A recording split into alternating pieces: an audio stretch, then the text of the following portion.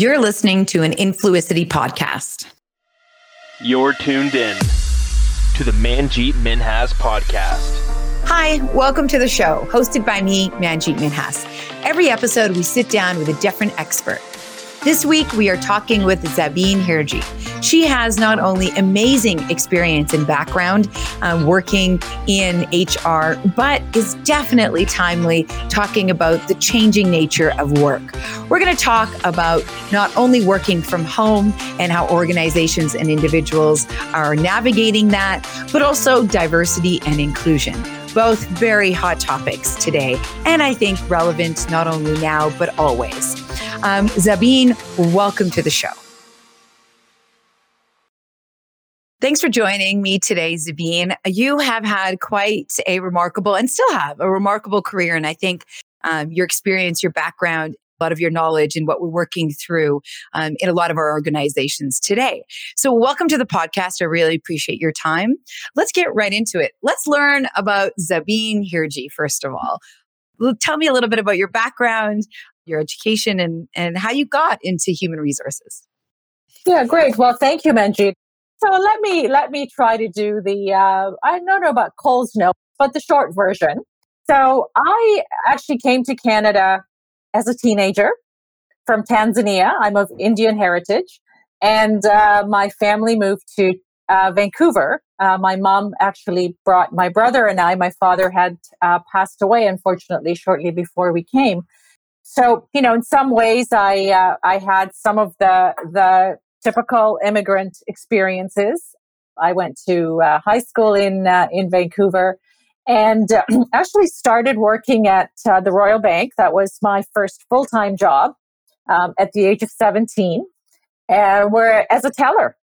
I went to university part-time. I went to Simon Fraser University, did many different roles in banking on the retail side, operations, then moved to Toronto and worked in technology in the credit card business, and finished my MBA actually in Toronto, and then moved into human resources 20 years into my career at RBC. And to be honest, when I moved into HR, like many of my other roles, I thought I would do it for a few years and then I'd move on to something else. But I discovered fairly quickly that that was my sweet spot. And that's probably a really important life lesson, to find that intersect where you really feel that, you know, you have opportunity and you can make a difference. For me, that's what it was about. I grew up in the organization. And so the opportunity to really, in some way, touch the lives of 80,000 people was very meaningful, and to create opportunities for everyone to be able to reach their potential. And the last 10 years at RBC, I was the Chief Human Resources Officer with global responsibility for HR, as well as communications, brand, and corporate citizenship, which was a fantastic role. 40 countries, 80,000 people, and an organization that truly believes that people are what makes the difference. That's the competitive edge. Well, that's quite definitely the career, not only what you've done in the past, but also present. And it seems like it's definitely not only a passion for you, but it's been quite a journey because, the last 20 years, I can't imagine what change you have seen, but also how quick the pace of change is happening when it comes to work, when it comes to human resources in all types of organizations, whether it's a big organization like RBC and there's 80,000 employees, or small businesses when there's 8, depending on, what they're selling and where they're selling and what the state of their business is. So thanks for that quick, summary. I really do appreciate it, because you are definitely a wealth of knowledge and seen it from all different angles, which I think is really important. And because there's a lot of people let's face it, who in this day and age, when we're talking about work and HR and all of those things that come together, who are speaking from research, who are speaking from theories, which really annoy me, and don't have a lot of real life and real world, not only living, but examples. And they haven't actually been in the trenches. And so I think that you can only give advice when you yourself have actually seen it, touched it, felt it, seen how others respond to it, and how it actually works in execution. I think many people around a board table, in general, and I sit on some boards myself, can only talk and imagine, but until they've actually been there and seen how it works in real life situations, and especially the last, numerous months in the pandemic, know how it's actually going to turn out. So I really do thank you again for coming to talk to us about what you've seen and what you've heard, but also talk to us about breaking some of the myths.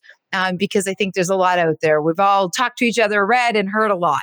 So let's get right into it. What do you think the future looks like for employers, or maybe not the future, like now looks like for employers and employees in terms of working in an office? So that's probably, working in an office, working from home. That's, I think, probably the most not just talked about, but worked on issue for organizations. And to some extent, I think it's too soon to call exactly what it's going to look like. But what's clear is that it's going to be some type of a hybrid model for people who are able to work from home, which is about 40% of people, where they'll spend some time working from home and some time working from the office. Initially, as we went into pandemic, I think there was a lot of conversation and a view that this was something that could be done forever. People could work from home. And I think most people liked it to begin with. I think most people liked having the comfort, not the commute, being more comfy. But in some cases, it quickly wore off with understanding the distractions at home, I think, for some, right?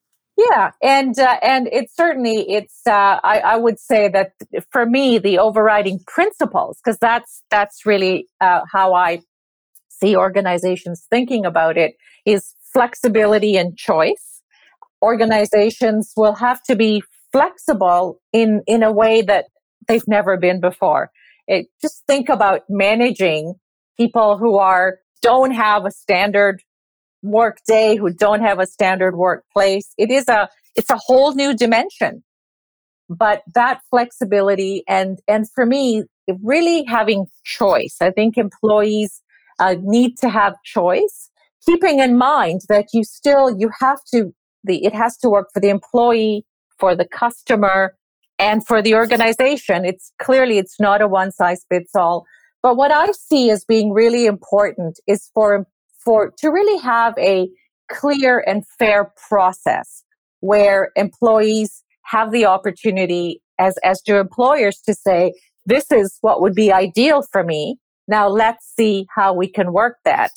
Because the reality is that when you're working with customers, and here I'm not speaking about people, for example, in your business where face-to-face, that has to continue, but where work can be done from home, you still have customers who'll say, I would rather have people come into the workplace and meet with me face to face, for example. So it does need to be thoughtful, but with the mindset that if we can make working from home work for an individual, let's go there. And so what do you see are the social effects coming from employees working from home rather than in an office, and vice versa? Human beings, we're social beings. We get our entire history. The human history is been social. And what's really interesting is even some of the myths that are being debunked from here. I was speaking with a woman who is a self-declared introvert, and she said, "I am so surprised at how much I miss being in the office." And this is someone who lives on her own with her very nice cat, but she she realizes that even though she may like to do, an introvert is somebody who likes to do their work on their own or and get energy from that. She also needs to have people around her, and it's affecting her mental health. It's the isolation, the social distancing is taking a toll on her. And I tell that story as an example of what we're seeing amplified in the data. People are reporting much higher incidence of mental health issues, mental health concerns. It was already a big issue before the pandemic. We have seen the rise of mental health issues, and this, like with many things, COVID has been an accelerator for many good things, like working from home, and debunked that myth. But at the same time, it's really accelerated the mental health issues, and so we need to pay a lot of attention to isolation and the impact. And this again goes back to this notion of a hybrid model where people need to have the choice to be working, to be able to go into the office to get the social contact in the office, and what comes after. People get together, they go out, for something to eat or for a drink after work. And what's very interesting here, I was just listening to a podcast that The Economist did, and this was data that came out of the UK, where young people are actually the ones who are most wanting to go back into the office. Sometimes people think, oh, they're so tech savvy, and they want to do their own thing in their own place, and they're saying, no, we need to get back to the office. We need that. I miss that social connection, but I still want to have a few days where I can work from home. I think that's really interesting. For employees that are working from home, what do you think is something really important that we should all consider and keep front of mind? I love the fact that you say that we, shouldn't work more, because that doesn't mean, that we're being more productive or that we're, getting ahead. But what else should we consider? Yeah, so that disciplined separation, I think, is really important. And it's not a one size fits all. There are studies that have been done that show for some people, work-life integration actually works better. So you need to know what's the right thing for you. Scheduling in time for things that are important. One of the things, I love is the fact that I can do my Pilates session during the day a couple times a week. In fact, I just did one this morning where it rejuvenates me. I don't have to do it at 6 a.m. I can do it at 10 a.m.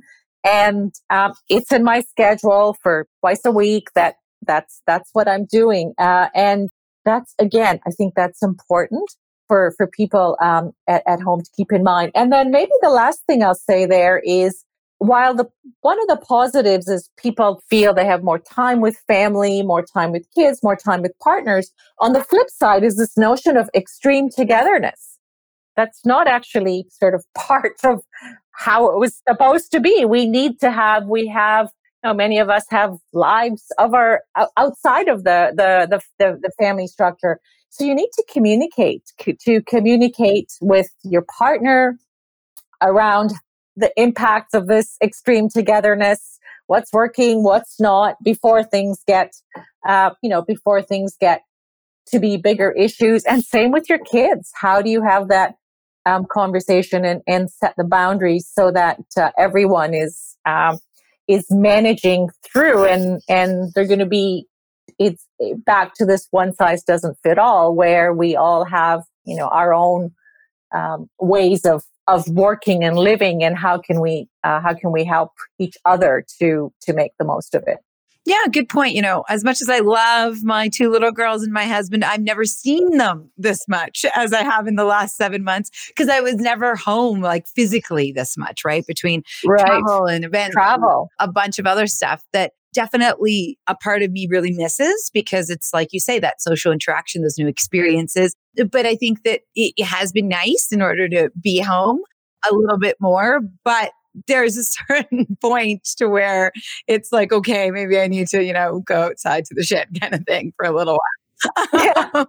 Or they need to, because there is this too much togetherness too, right? Where I agree with you, no matter how big your house is, you need more physical separation to sometimes have experiences alone. And I used to do that, to be honest, even while I was traveling. I would always take and have scheduled. I'm a very scheduled person, so I completely agree with that. Always have been. I would take like an hour in the middle of really intense long days and schedule an hour just to walk the streets or like go shopping, even if it was for like nothing. But it was me time, as in to like get all that out, kind of re-energize myself, and not be all consumed by whatever task is at hand. And I think that is harder and harder to do. Online shopping is not the same as touching and feeling and walking the street. Exactly. And that me time, Manjeet, that you talk about is so important, especially for women. We're not very good at doing that at the best of times of making me time. We always have our responsibilities, our families, our work, everything gets ahead of it. And super important right now, I think. And to your point, schedule a 15-minute walk around the block. And everyone can do that. Take your sandwich with you, get yourself a little folding chair and walk around if you don't have a backyard, and find a spot to sit and watch the world go by and eat your sandwich. So tell me one thing that you love and that you hate about working from home versus working in the office. It's sort of probably a fairly mundane response in some ways, but for me, the big things I have been able to focus on is health and well-being. So I'm eating healthier meals because, let's face it, when we go out, we don't know what's going into the food, and it's tasty. And whereas at home, it's just been something that I've put the time into, and I really wasn't much of a cook before, and now I've started to cook, and so that's a good thing. And then with exercise routine, I walk every day. I get in my other training, and it just seems easier. In fact, even when things open up, I'm not going to go to the gym as often. I can do online sessions just as easily, and I don't have to travel. It's so much easier to fit in an hour as opposed to the 2 hours or the 2.5 hours to get to the gym and everything that goes around that. So that's for me been a silver lining, I think, for working from home, and I hope to certainly be able to continue that. What do I hate? I think it does speak a little bit to the social, the unplanned, the spontaneous conversations with people. Let's grab a coffee and have a chat. And invariably, those agenda-less chats are really important to generating new ideas, to being creative, because they're curiosity-based conversations. True. When you bump into someone, as opposed to, often with business, it's okay, these we need to get through these pieces or these issues on the agenda, and we don't let ourselves be just have these open conversations, and that happens with those coffee chats. Now, can you do it online? Not really, because you have to plan it. Right. Yes, you can. I guess you could text someone and say, "Hey, what are you doing?" But you have to both be in the mood, right? And when you're if you're down in the cafe in your office building, people are there because they actually have the time, and they might be looking for that as well. True. Very true. I agree with you. And I think that is definitely something that I miss also. And like you say, any part of that kind of serendipitous interaction, whether it be events or parties or like you say, just at the end of the day or lunch. But it is something I think that many of us are missing. And also where a lot of opportunities are found, right? in growth in our career, in our businesses, just kind of understanding what else is going on around you, whether you're involved in it or not. But it just kind of gives you more awareness as to your surroundings and what others are doing. And I think in the world that we are living in, which I think is important and harder to grasp because we're all getting our news from the same sources. It's kind of that filtered view. If I could just maybe touch on one really important thing you brought up, which is the impact on career and career growth. I think that's one of the reasons younger people actually want to go back into the office, because that's where it's human nature. When you're seen, you talk to people informally, you're remembered, and that's how the human mind works. As much as we have good career management processes in organizations that are really try to build in the fairness and that sort of thing, the reality is that the face-to-face contact, let's go for a drink after, tell me about yourself, all of those things that happen in these collisions, and even planned face-to-face, is a different kind of connection. And I'm concerned about that. I'm concerned about the potentially, and even when we talk about a hybrid model, will the group in the office be more advantaged? What are we going to put in place to mitigate some of that bias that may actually form? And even from a diversity and inclusion perspective, could this actually set us back? Because people, there is a human tendency to connect. And it's easier to connect with people just like us, just like you, for an individual. And so what is this going to do, and what deliberate steps are managers and leaders and HR professionals going to take to ensure that we don't inadvertently go in the wrong direction in terms of more inclusive career development and growth? Do you think that we should go back or start talking about, as a society, that we should have metrics to make sure that we don't go back? Because there's a lot of reports out very recently about how the pandemic is affecting women more negatively, because they are the homemaker more often. They are taking care of children who are not in school or younger because of daycare and school shuts down. Just handling all the stresses that are going on at home, finances, and so in a lot of cases, seeing that they're the ones that are losing the jobs. And so is that something that suddenly we should maybe be going back to making goals as far as numbers go, to make sure that we don't go back? Or how do we do that? Great question. So no question, women are being more impacted. I was involved in a situation not that long ago where a young woman with kids 3 and 5 had this dream job put in front of her. She put herself in the running initially, and then COVID hit, and she was home with her kids and realized that I can't do this. I don't know what's going to happen with school. My kids are going to, my kids need me, and stepped out of the race. And those numbers are never going to be captured anywhere. It's because it's really a promotion that someone didn't take. I am a huge believer in setting goals. I always have been.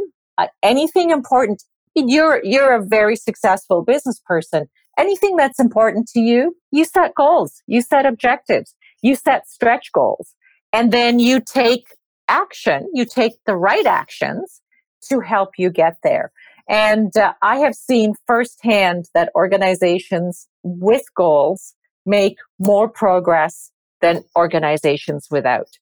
And I've also, I'm very quick to debunk the myth or the first objection that people raise, which is, we're going to put unqualified people in the jobs. Of course not.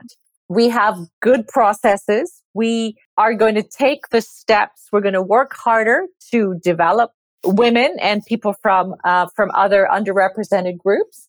And and we're going to make good decisions. And by the way, we do put men in jobs who don't succeed. And that's okay too. If everyone we put in a job and promoted succeeded, we aren't taking enough talent risk.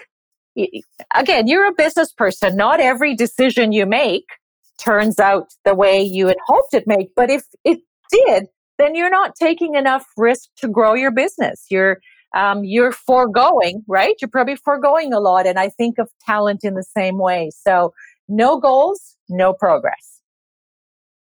In our workplace culture, especially in North America, do you think that there is something that needs to be addressed, that needs to be changed sooner than later?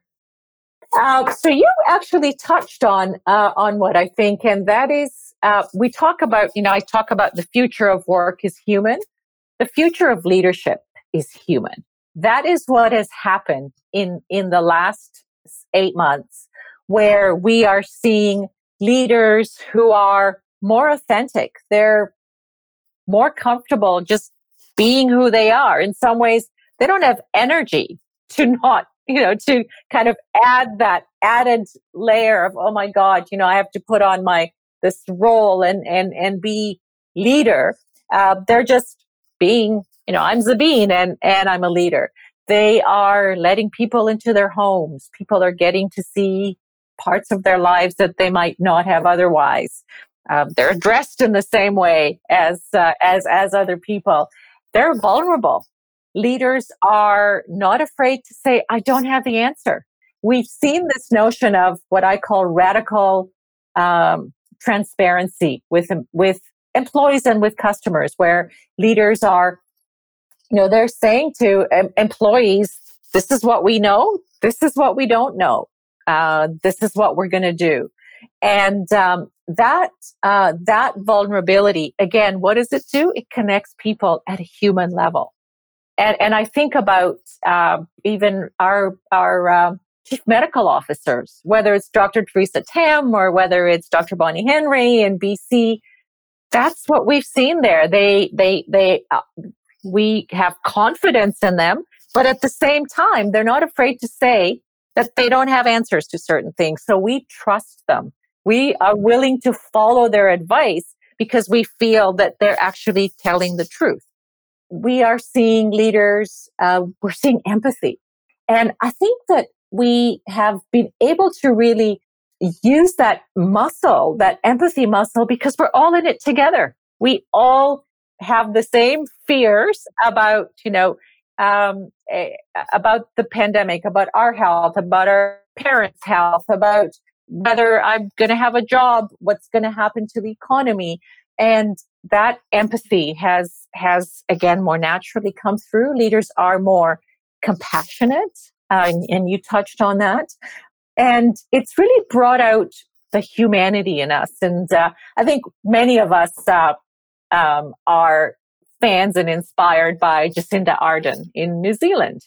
And she said, I think she said something around that and around this notion of, she said, I refuse to believe that you cannot be both strong and compassionate. And sometimes we see them as really having to make a choice, but they're two sides of the same coin.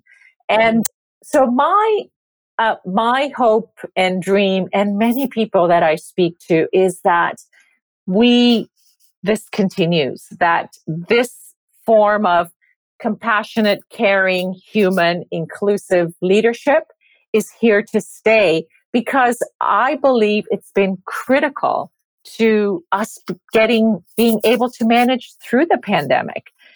And certainly for frontline workers and hospital workers and grocery store workers, that has probably been the fuel that's kept people going, the compassion and caring from leaders, and also just from society, where we have valued work that we might not have valued as much before. Oh, completely. Right? So essential workers.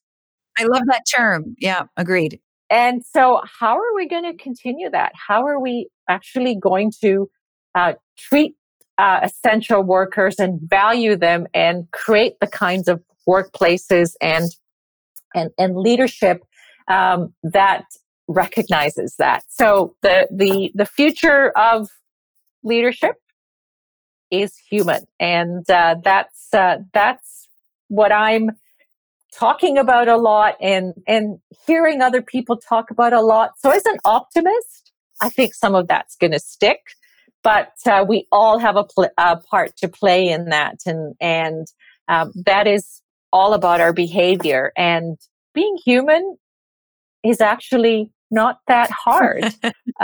If we let ourselves. Yeah, agreed.